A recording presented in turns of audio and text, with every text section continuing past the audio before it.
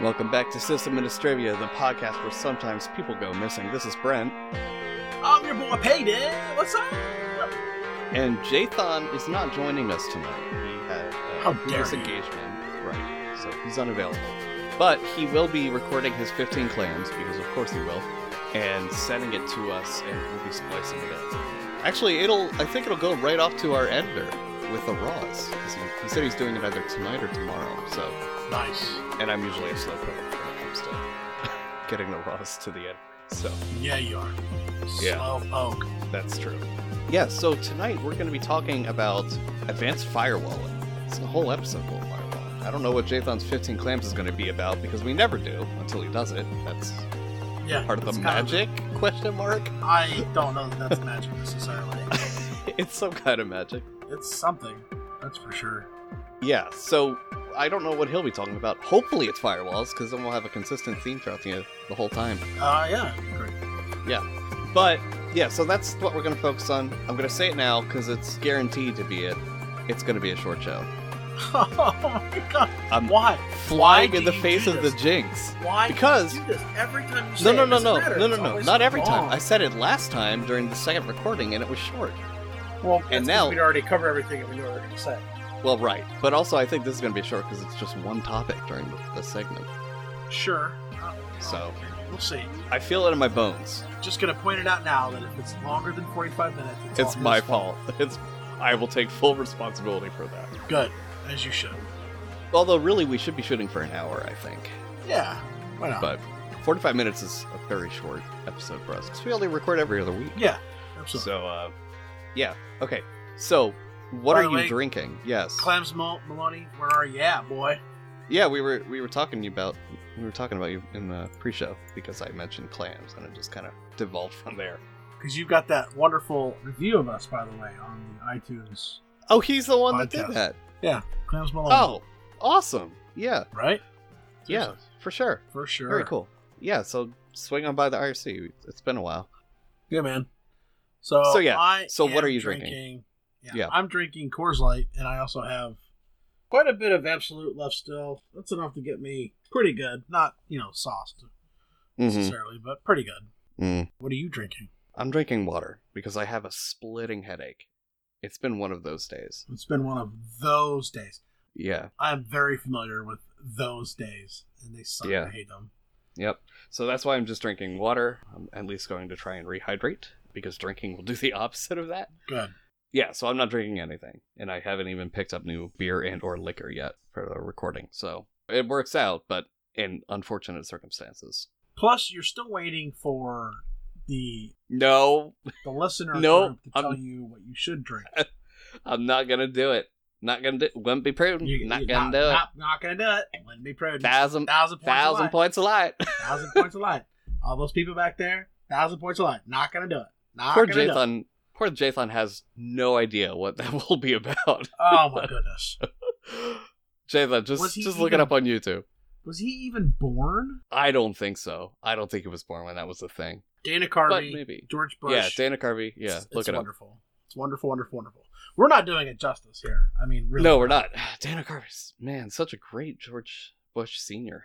Yeah. Okay, so, Peyton, do Yes. you want to get into your tip? Yes, I do. So I've got a healthy tip for you here. It's it's got a nice little head on it there, Mm-hmm. as all my tips do.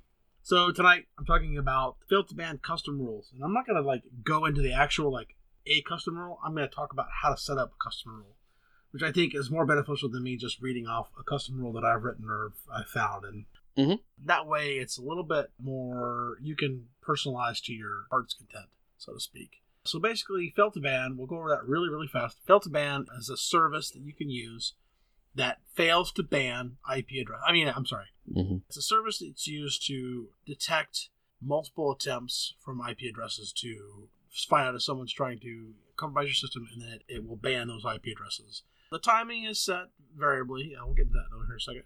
So the key points here are max retry. That controls the max number of retries. So, 5, 10, 100, how many you want to let an IP address try to compromise your system with. Find time, it specifies the time window in seconds for IP consideration. So if you have an IP address that's doing it every second, then you probably want to, ban that. versus Mhm. if it's somebody who's just trying to look every 10 minutes or so, you can probably ignore that too. I mean, both are whatever, but we'll get to that. Ban time specifies the time in seconds for the IP will be banned. Now, a -1 is a permanent ban. I prefer a permanent ban. It's obviously reset when you reboot your system, which you can set up a SQLite, but we'll get to that in a few minutes. Log path is going to be the path to the monitored log. This is set correctly. You have to set this correctly or FilterBan will not work. So this is basically if you want it to monitor a certain log and then ban on that, then you can hit that setup. You don't need to do that, but you can. It's better to drop packets instead of rejecting them. Other key points are filters. This specifies the text pattern. Actions are the things that FilterBan can do. Jails are tells FilterBan to match a filter on the log file. And if a match goes beyond that, FilterBan will take the action in the jail. So that's going to be a drop, a deny, a reject, etc.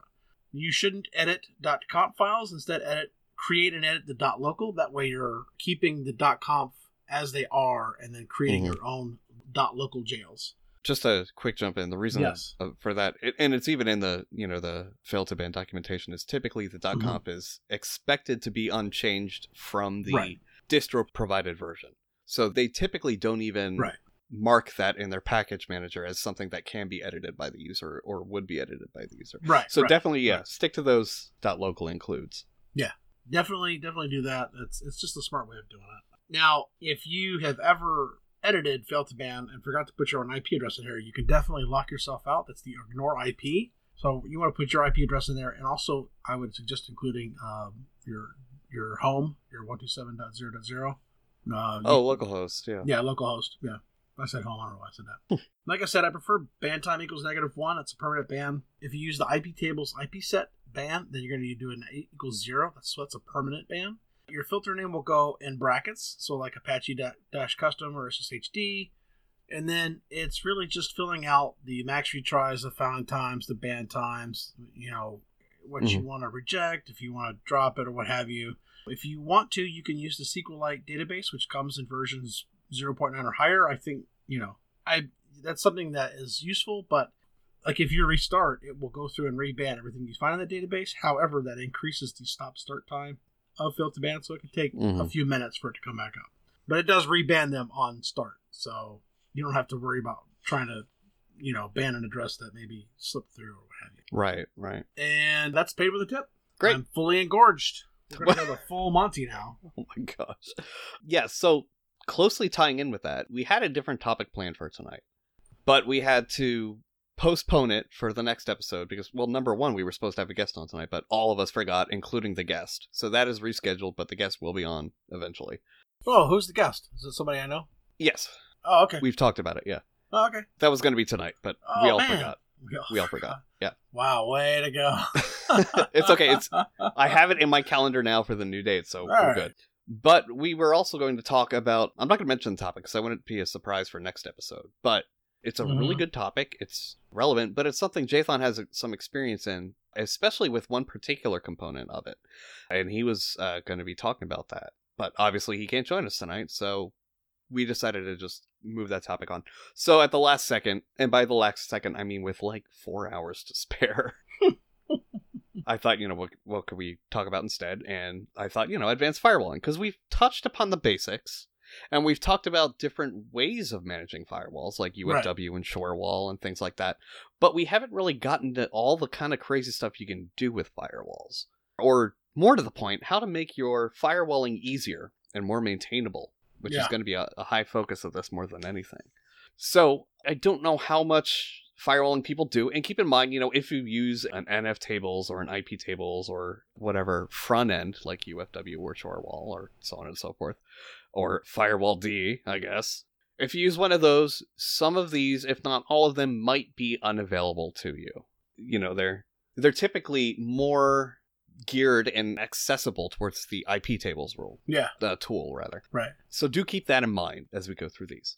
I wanted to start with something you actually briefly touched upon in your tip, IP set. Do you know what IP set is? IP tables. And you know what? I guess I don't know. It's okay.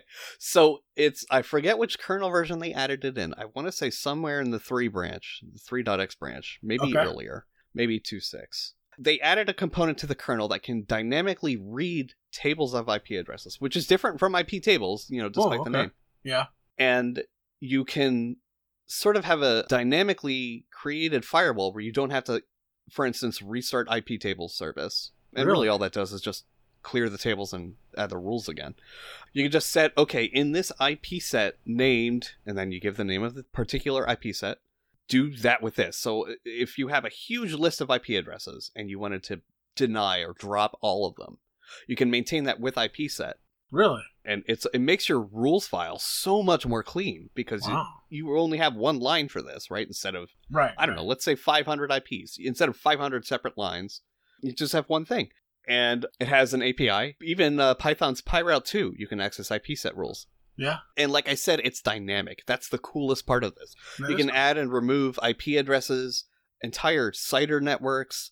It'll let you condense down IP addresses into a single. It's smart in that sense where it'll try and minimize the amount of rules that the kernel has to keep in memory for IP tables. Yeah. So it's a lot more efficient as well.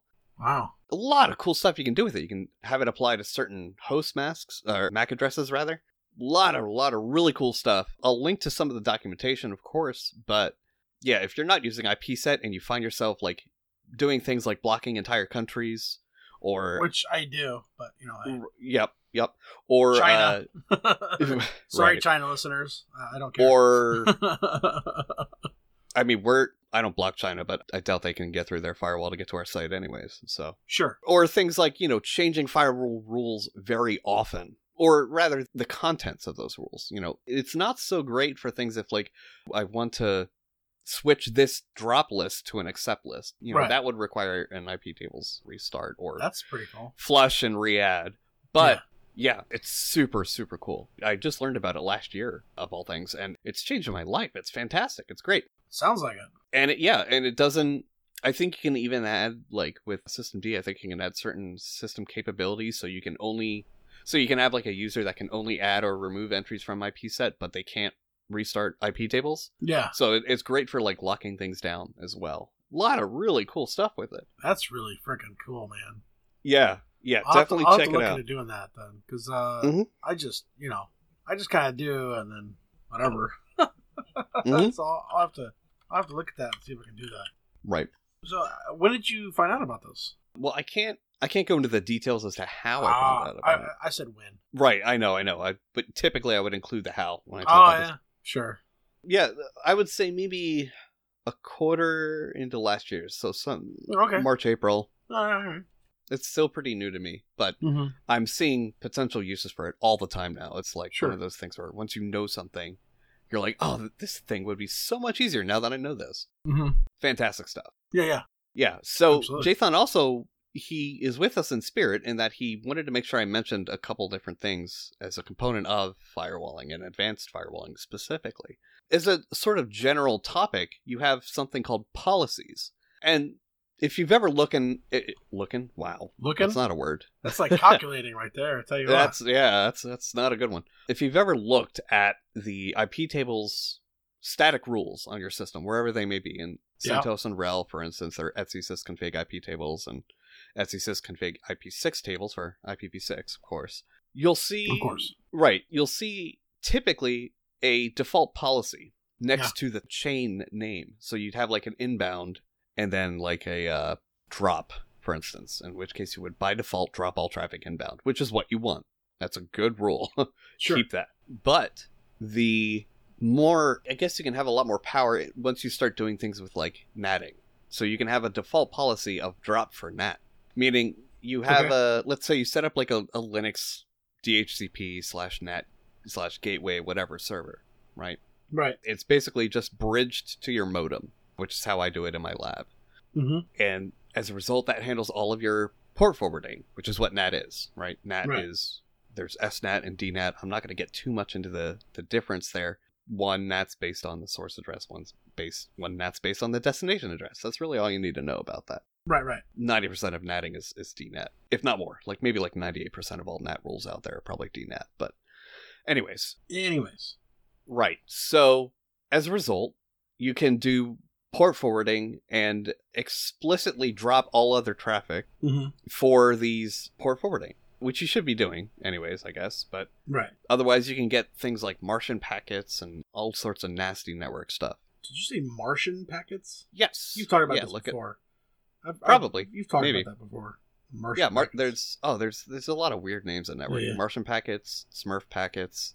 Right. Yeah, they went hog wild with the naming, but I feel Of like course. network engineers in general are more fun than system engineers, and I say that as a system engineer before anybody gets up my ass about I thought that. you were a network guy.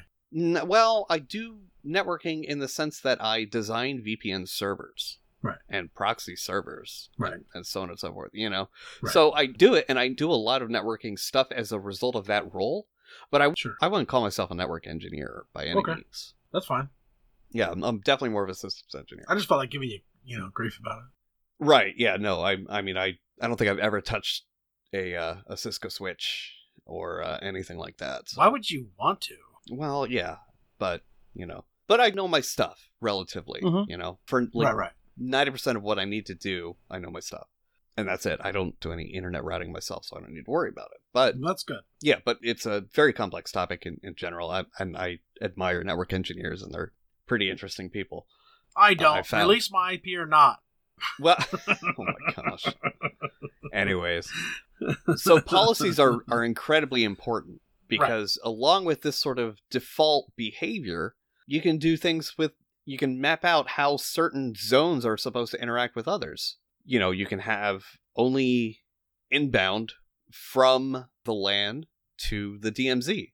And then the DMZ for the WAN would be inbound and outbound, for Right. instance. Right. That is a policy. That is a comprehensive policy. And then on top of policies, you add rules, which are exceptions to the policy. But Now, could you set a policy up to kick Jathan every 6.5 hours? that wouldn't be... His MAC address? Well, Or would no, you go because IP address? I don't have it would have to be IP address because MAC addresses are only really accessible. Sure. Unless you're using IPv6. I was referring are only to like if you're accessible on to a local network LAN. with them, Yeah. Okay. It wouldn't be a policy. It would be a rule. Because rules Okay. also extend to things like rate limiting I like and rules. things like that. Yeah. Most of us do. That's why we're in this job. Mm-hmm. Absolutely. Yeah. So he also wanted me to explicitly mention outbound rules. And this is something so many of us forget to do. And I'll admit, I'll be the first to admit I'm guilty of it. It's really important to look at your outbound rules and implement them, really, because nobody's doing it, and it will save your ass so many times. If you're hit with malware, Yeah. it'll prevent it from spreading to other targets or a botnet or whatever. Yeah. It'll... But a lot of people don't think about outbound. Yep. Like you said, I mean, like outbound is Mhm. one of those things that, we're fine. And in reality, I mean, a lot of stuff happens that Yeah. you're like, well, we had no idea. And well, if you had actually prepared for it, you wouldn't be in the situation you're in. Like Mhm. there was obviously ransomware requires outbound access, but there was a malware that the guy actually, Malwarebytes, the guy, he actually sniffed the server, found out where it was going, and changed it, and like saved the day or whatever. Remember that? Yeah, he changed the, I think it was hitting an expired domain, and he bought the domain, and basically just sent it into I think it was a black hole. So a DNS black hole is just basically setting a record to like 127.0.0.1 or some other nonsensical address. Right. So I guess I'm just trying to latch on to your statement of, Mhm. you can have a firewall incoming, but you also need to, inspect packets going out and even like limit sometimes, Mhm. Or not even things limit, leaving. like flat out restrict. Yeah. If you're, okay, for instance, Sure. corporate firewalls are a great example for this. Yeah. If you have employees who only need to hit like one or two or maybe a certain subnet of remote servers outside of your site, you'll definitely want to implement outbound for that. Because otherwise, that right there is a really easy way to block Facebook and Twitter and Instagram and all this other nonsense. If you're at work, you don't need to be on those things. Right, exactly. Not that I am at work. Right. But it also does things like preventing outbound VPN connections. Mhm. Because at that point, you're whitelisting specific targets outbound, Right. You're blocking everything except these specific IPs. And you can even do it cross VLAN, which I'll maybe talk a little bit about later in the show, maybe in about 10 minutes or so. Okay. Yeah, so outbound rules are incredibly important, and nobody implements them. And we really should be, because they'll save your job, you know?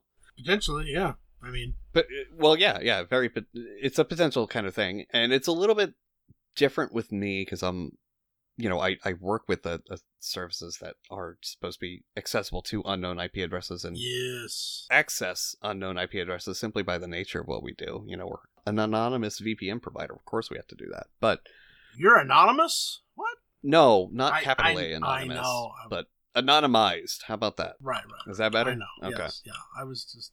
Okay.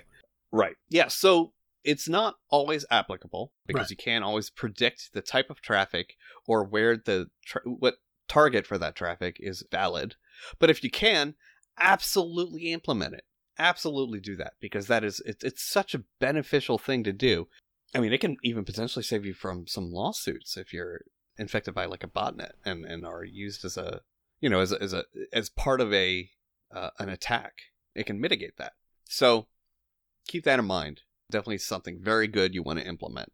It does take a lot more maintenance, and it does take a lot more time to set up, because you need to get a list of literally every remote resource that you would need access to, and keep it updated. Well, so there's going to be some scripting involved. I think something like this, security, especially firewalls, you can't just kind of half-ass it. You can't say, oh yeah, we'll just allow this and just go. I mean, you're going to have problems. You're going to run into a situation where something's allowed that shouldn't be, or people have access to something they shouldn't have, or, whatever. So, right. Yeah, so it does take some time to do right, but it's worth doing right. It's very worth doing right. And again, IPsec can help with this. For instance, if you have people who need to access a certain website, you're going to want to run a script from cron or whatever, or maybe on demand, what have you, that will resolve the domain, the DNS record of that website, and then add that to IPsec. And then you obviously would have that as its own IPsec section, probably named after the website, Sure. Because then you can say, all right, flush this entire IPsec for this name out. Just clear it out. Here are the new IPs. Don't let anything else out for this zone or this particular rule. Very useful stuff there. Yeah. IPsec plus outbound rules, total win. It's a lot of power in your hands right there, so definitely take leverage of it. Moving on, though, because I think I've talked outbound rules to death, because they're a simple concept, but, just nobody does them, so we need to even I can grasp the concept of an outbound rule, so if I can, right. You can. The name is pretty self-explanatory, admittedly. Actually, outbound rules handles incoming, and incoming rules handles outgoing. No, that is not true at all. Don't, it's totally true. Don't listen to that. Don't lie to people, okay? You have to tell the truth. You're on the internet, and everything on the internet only is way, true. Peyton, the only way that is true is if you mean outbound rules on the client are handling incoming traffic for the server, for the target. That's literally the only way that possibly makes sense. So I was right. No. To an extent. Okay, if it's a straight line from A to B, you left A, you went in a circle, you went straight down, you took a hard right, and you took another left. I still somehow ended up at the objective that we were going to. You're on your way there. I'll put it that way. You're taking a very circuitous route there. But it works. How about that? It works for me. Okay. I feel like it would be easier to just remember that incoming rules are for incoming traffic. Exactly. Okay, fair enough. My gosh. So an example of outbound rules is for sysadministrivia, we have a VPN, and that's so we can lock down a lot of our resources, like our Scratchpad, for instance. And you have to be on the VPN. Don't want to see that. Yeah, it's ugly. It's a media wiki, and so it's gross. And there's a reason it has Scratch in the name. It's just, it's a mess. But it needs to be cleaned up. But whatever. I mean, it does the job. It does. It does it very well, by the way. So it does okay. But there hasn't been anything better that we can use. Right. To do it. Yeah, but moving on. So an example of this is the Scratchpad. Now, the Scratchpad is at a certain IP, and the StatVPN is at a different IP. So what I can do, because I don't want Jathan... Frankly, I don't trust Jathan and Peyton farther than I can throw either of them. Thank you. But that's by nature. We're supposed to be that distrustful. It's part of our personality. Exactly. Right. It pays to be paranoid in our job. Mm-hmm. Because I don't know if one of you is going to get comped or not, you know? So I don't want them tunneling all traffic over the system industry via VPN, because that would also affect some performance of some other things I have running on that box anyways. And you really don't want to see me watching tentacle hentai porn either. Right. Yeah, I don't. Not that I watch that, mind you. But still. I don't need to see that in my TCP dumps. Right, exactly. So, as a result, I said, okay, block all traffic that is coming from the VPN subnet and leaving this interface except for this target IP. And that target IP is where the Scratch Wiki is. And doing this, I can make sure that they can only access certain resources for System Administrivia and not route all of their traffic over it. It'll just drop the packets. And if you're in a corporate environment and you're running a corporate VPN and you maybe are a telecommuting company, there are two ways you can implement this. One is to just push routes for resources you need, which I recommend doing anyways. I mean, you really should. Mm-hmm. Right. Because otherwise that's going to break stuff with a firewalling part. But yeah, only push routes for servers that you want them to access. Don't push a default route. That's stupid. That's what VPN providers do. That's what VPN providers are for. You're not a VPN provider. You're providing a VPN for staff and employees. Correct. So don't do that. So that being said, you also want to implement this rule so you can ensure that they do not simply just add a default route on the client, which you can totally do, and route all of their traffic, ignoring the routes that are pushed by the VPN itself. Right. It's stupid easy to do. You can do it in Windows, you can do it in Mac, you can do it in Linux, do it in BSD. You could probably do it in Android. You can do it anywhere. Yeah, it's really easy to just change where your default route points to. And boom, all of a sudden you've gone from a limited VPN to a full VPN gateway to the internet. And that's not something you want to happen. So, again, push default routes, or push specific routes, selective routing, I like to call it, selective routing VPNs. Sure. And also implement your firewall in such a way that you're whitelisting the same IPs. IPsec can also be super helpful with this. If you just maintain one list somewhere, even in your VPN config, and you can have a Python script that parses that config, pulls those VPNs out, and adds it to an IP set. Super easy to do. And that way you only need to worry about one source of data, one source of server IPs to manage. Right. So anyways, implement this outbound filtering, these outbound rules. Not just for the servers themselves, but for the VPN, but for your VPN networks too. Yeah. Otherwise there's no way to enforce that they're only using the VPN for business purposes, is the bottom line here. Because otherwise that's bandwidth you're paying for. That's liability for your company if they do something perhaps illegitimate on that VPN. How dare they? Right. Not illegitimate, explicit or illegal. That's what I'm going for. Have you, by the way, not to go off on a tangent or whatever, but have you seen, I read somewhere that porn makes up a surprising amount of browsing habits at work. I haven't seen the report, but I am not surprised by it at all. Yeah, guys, by the way, don't do that. I know that I don't have a source for it, and I'm thinking about it. Uh-huh. I read somewhere that said that it was this staggering number of people who are searching for or looking at porn at work. And it's like, first of all, what the hell, man? We don't want to see you jacking off of us. Okay, number two, take that shit home, man. Come on. Also, not many people realize, the network admins can totally see what you're doing, by the way. Right. Right. You're not... The only reason you haven't been caught is because nobody cares. Did I ever tell you that I worked... Or nobody's actually checking. I worked at a job where the boss told me, I want you to install software that I can see what people are doing on their computers. Uh-huh. And I said, even banking stuff? And he said, oh yeah, absolutely. And I said, I can't do that, sorry. For employees? For employees, yeah. For company machines? Yes. I'm okay with that. I mean, as long as it was the CEO or something, right? Not Well, it was the owner of the company, and it was a really shady company anyway. He hired a guy to be the president, so he didn't have to be the president. And then anyway, if it had been a more ethical company, I probably would have researched it and done it. But the fact that he was as shady as he was, hey guys, I can't pay you this week, but I'll pay you double next week. That kind of bullshit. I wasn't going to go. Anyway, sorry to go on a tangent. No, it's all right. I'm actually totally okay with that in business environments. Well, because that's for you should go in expecting. Right, exactly. You should go in expecting they can see everything you do. Right. That's number one baseline, right? Exactly. So you should be on your Tinder profile, at work. Assuming you're using Works Wi-Fi. Yeah. Well, sure. Right, because otherwise it's just you're just a bad worker otherwise. But when you use, if you're using like 3G or LTE or something, nobody uses 3G anymore. It's 4G or 5G. Come on, man, get with the business here. Depends on the region. That's true. Actually, that's very true.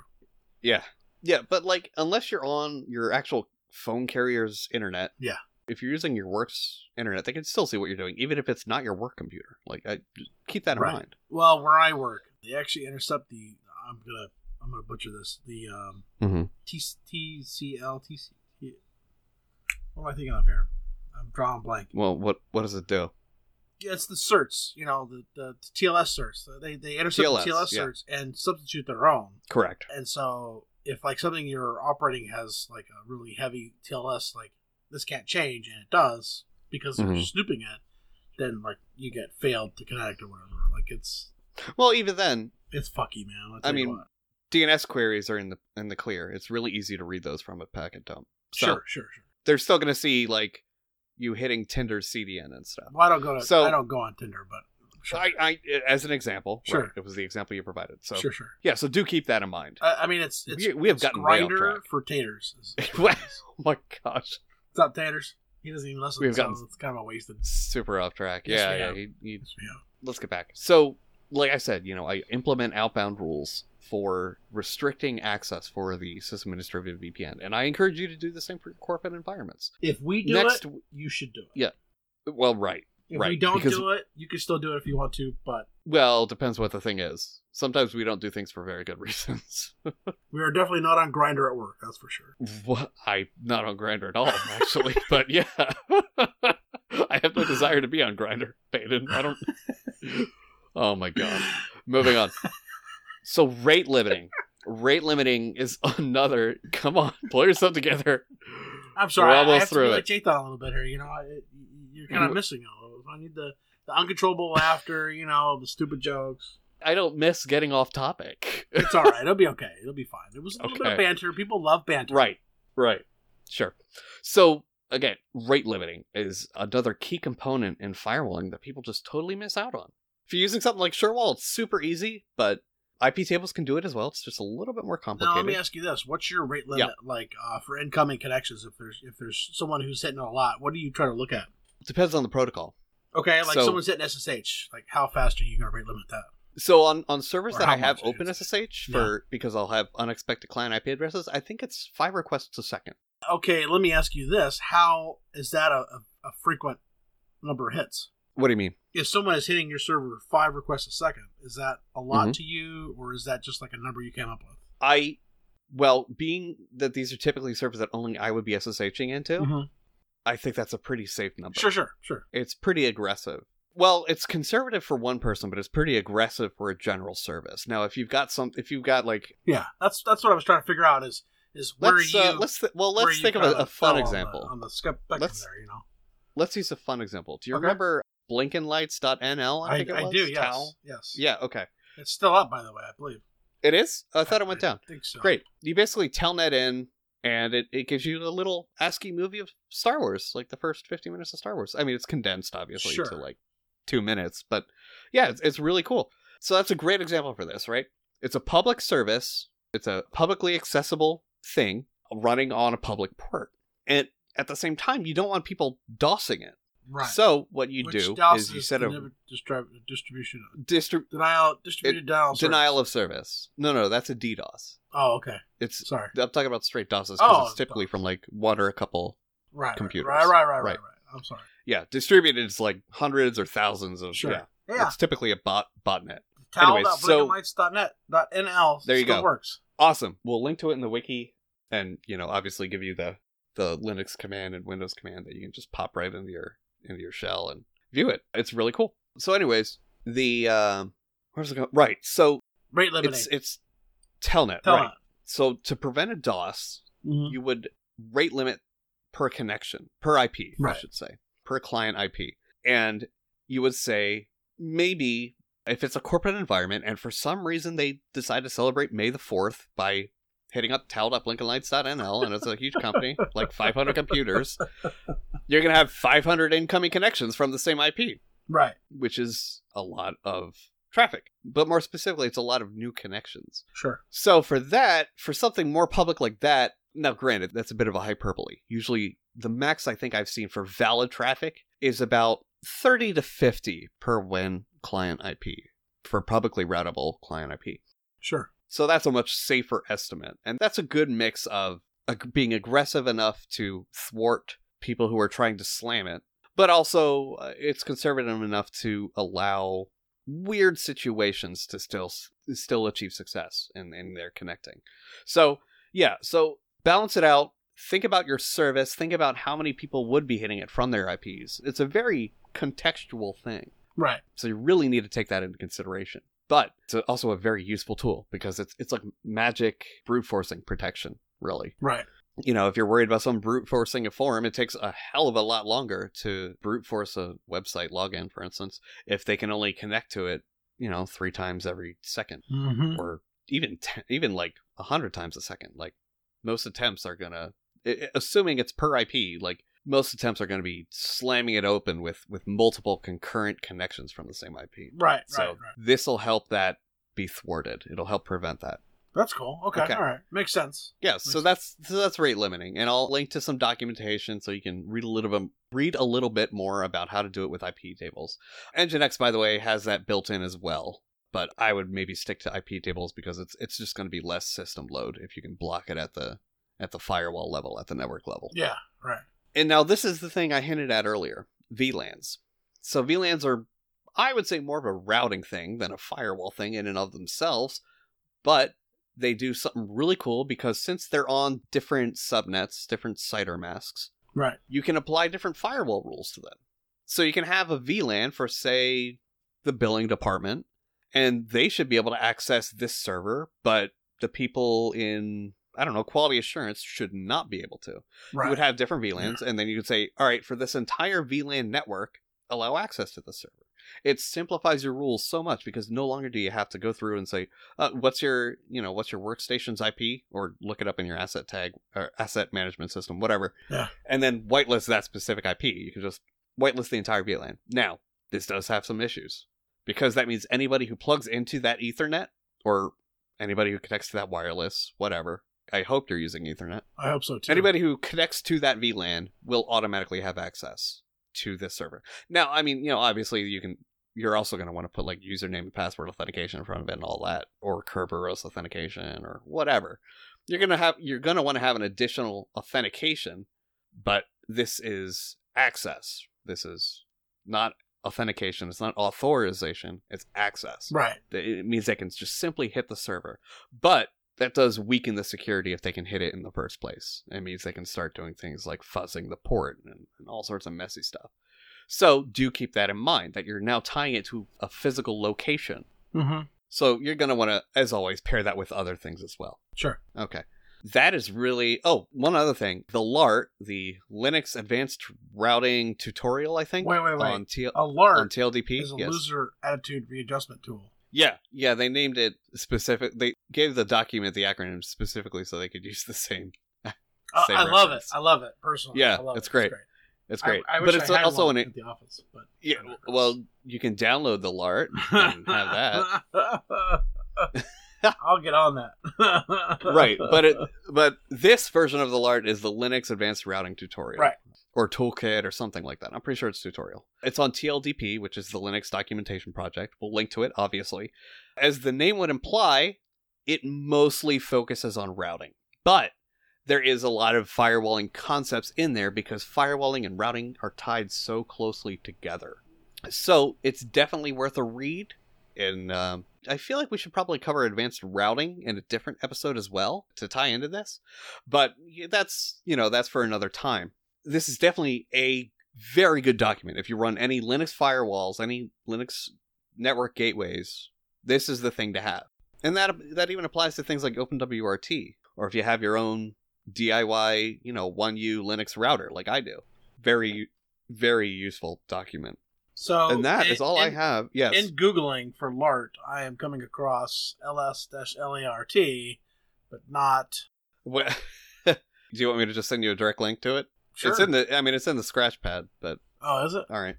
Yeah, it's the last bullet point. Oh, there it is. Yep, there you go. Linux Advanced so- Routing and Traffic. And traffic. Oh, that makes so much more sense. It does. Yeah, because it covers. It really does. It does cover things like rate limiting, so that makes a lot more sense. It's not tutorial; it's traffic. Yeah, so very useful if you manage any kind of Linux firewall or Linux router. Yeah, so that's really all I had for this topic. It's a good Did topic. Yeah, thanks. Advanced firewalling is not something that I work with on a daily basis, and so for me, Mhm. this was more going to be like your show to, Yeah. you know. And the funny is, like, it's not even all that event. You can do some crazy stuff. Yeah. One time, It's cool. I mean, it's freaking wicked, dude. Like, yeah, it's a really complex topic. I'm a huge fan of communication and networks in general. I mean, obviously, Mhm. I'm a ham as well, so you know, like And being able to like, you cut your chops and sip, right? yeah, oh god, Yeah. yeah. Listen, you're gonna Which learn. you you're either really gonna need to learn know your fast or networks per You're not se. gonna learn Yeah. at all, you know. Yeah. So, SIP is I mean, very network dependent. Yeah. It's where I found out that, you know, really it doesn't matter if you drop packets. It's whether, you know, you consistently, you know, keep the packets going. Right. So It's a good mantra. say again. It's a good mantra to have, yeah. So, you know, Though you should also try to not drop packets. right. I mean, because there's dropping a packets threshold for that. is bad, Yeah. but I would rather lose a packet that wasn't going to contain good audio and then have the Yeah. next one go through versus like, you know, TCP going, did you get it? Did you get it? You know? Right. So Right. So, you know, I'm not an advanced firewalling guy, but this was I felt like it was a really excellent way of at least introducing someone to the concepts of, hey, listen, Mhm. you don't have to follow this set of rules, and also, by the way, you should definitely, you know, have outbound filtering, and you should check out, you know, rules and policies and all this really, really cool stuff. I you know, so you said of course you're a systems engineer and also sometimes a network guy. I don't really get to deal with networks at work. It's fine. I'd rather not, because we have a very complicated Right. network as is. I believe mean, it. we yeah. are super complicated. Well, you guys are huge, so it makes Yeah. sense. You're Well, we're a also big corporation. we are trying to increase security, and so, you know. Yeah. I mean, you're what you guys do, you are under a lot of different compliances. Right. So Right. that makes Right. sense. So Definitely makes sense. I have an IP address for my workstation at work, but whenever I Mhm. log into our VPN, like I have to log into the VPN, I get a separate one that I can only connect to that from that point. And then also my laptop. So like when I log in, I have two different IP addresses that I get versus what I initially had when I, you know, logged in or whatever, just Mhm. Windows for my laptop. So like, you know, I get this idea of segregating and policies and rules, but it can Mhm. also be a kind of pain in the ass too, you know. Right. Yeah. For the user experience, it's definitely. But I mean, that's kind of the general rule, and like the hip or cool or whatever you want to call it thing is to pretend that like, oh, you can totally, you know, increase security without affecting the user. No, bullshit. That's bullshit. complete and utter crap. I'm gonna call bullshit on. Yeah. I don't even care that it makes me sound like a cantankerous old man. But you are, so it's total fine. bullshit. I mean, I am, but I also Right. I feel like, you know, my 17 years of experience have led me Is to that all? know that that's not. Come on, man. I mean, I started young. yeah. So That's pretty good. I mean, but like what you're saying, you know, to have a secure environment, you need to have steps. To have a secure Mhm. environment, people need to make sure that they're doing the things they need to do.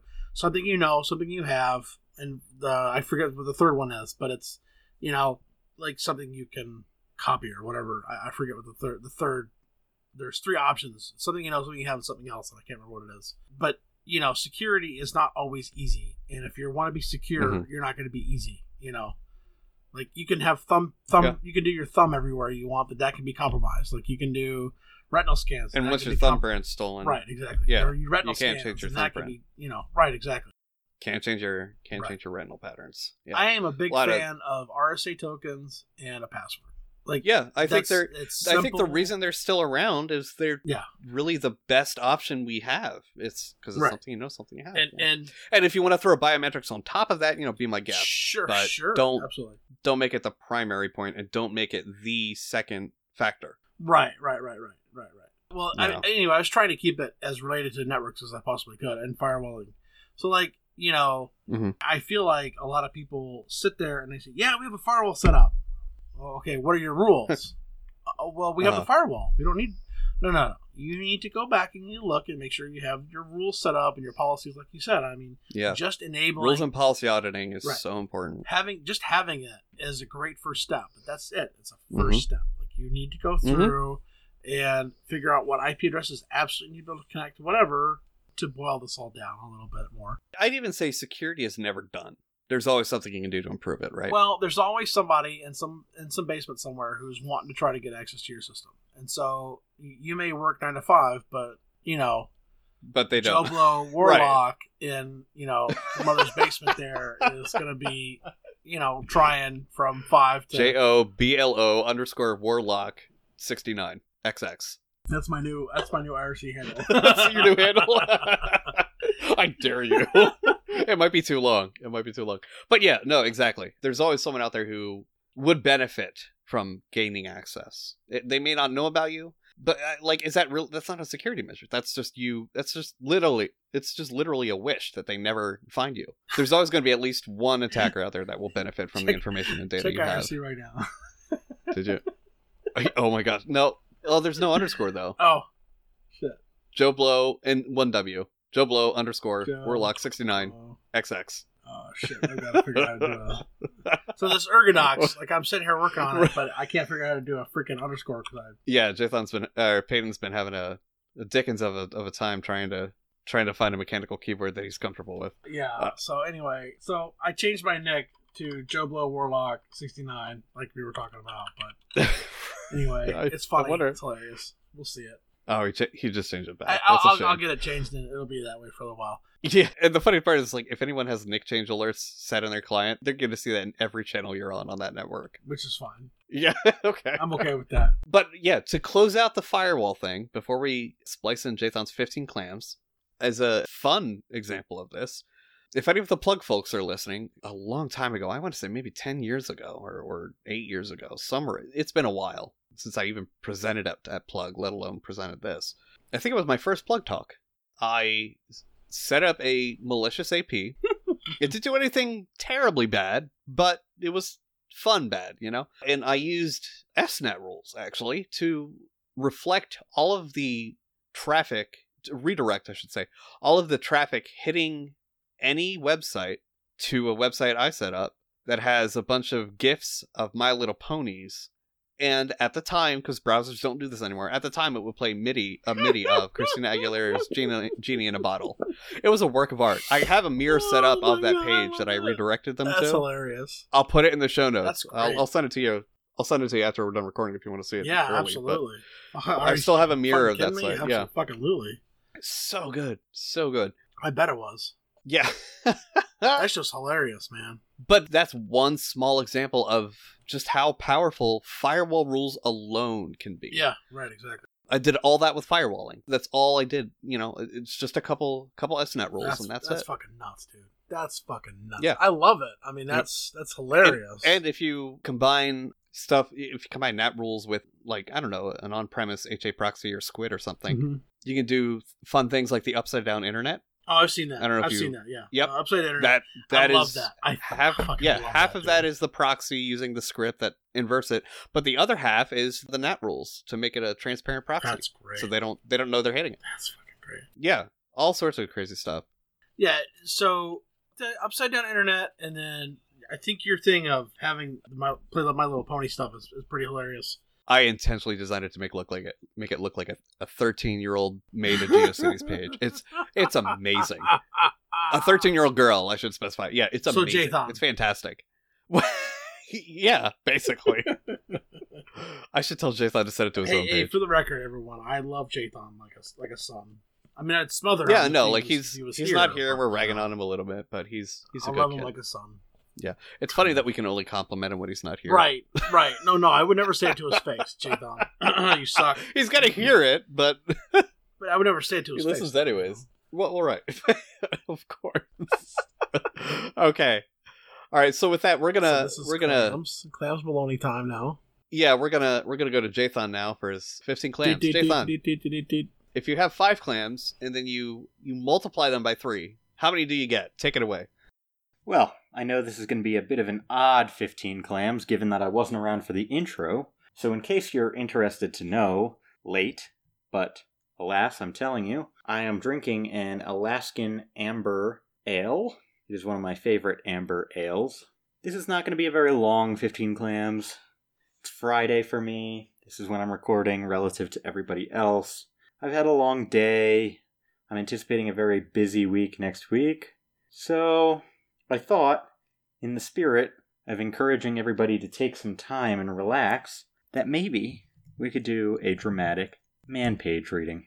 So, today's reading, give me a second, actually, I need to get in the zone a little bit here. Okay, alright. Today's reading will be about sleep. Sleep. Delay for a specified amount of time. It's pretty simple usage, and here's the description. Pause for number seconds. Suffix may be S for seconds. The default, M for minutes, H for hours, or D for days. Number need not be an integer. Given two or more arguments, pause for the amount of time specified by the sum of their values, just in case you want to tell it to pause for 60 seconds plus 10 seconds. I have no idea why you would ever actually do that. It seems completely inane and useless.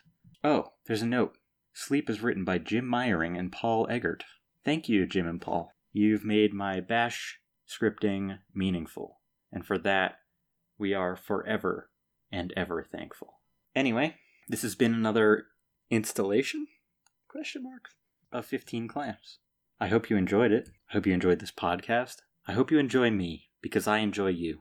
This has been System Ministervia. I'm Brent. I'm Jathan. And I'm Peyton. Hit that button for subscribe and the bell and blah, blah, blah, blah, blah. Like and subscribe and hit the bell. Yeah. We have none of the free, none of by those the things, by the way. Please don't do those because we don't. I mean, we care, but we don't care. And chances are, if you're listening to this, you're already subscribed to the Thank you very much for podcast. subscribing. So, well, thank you.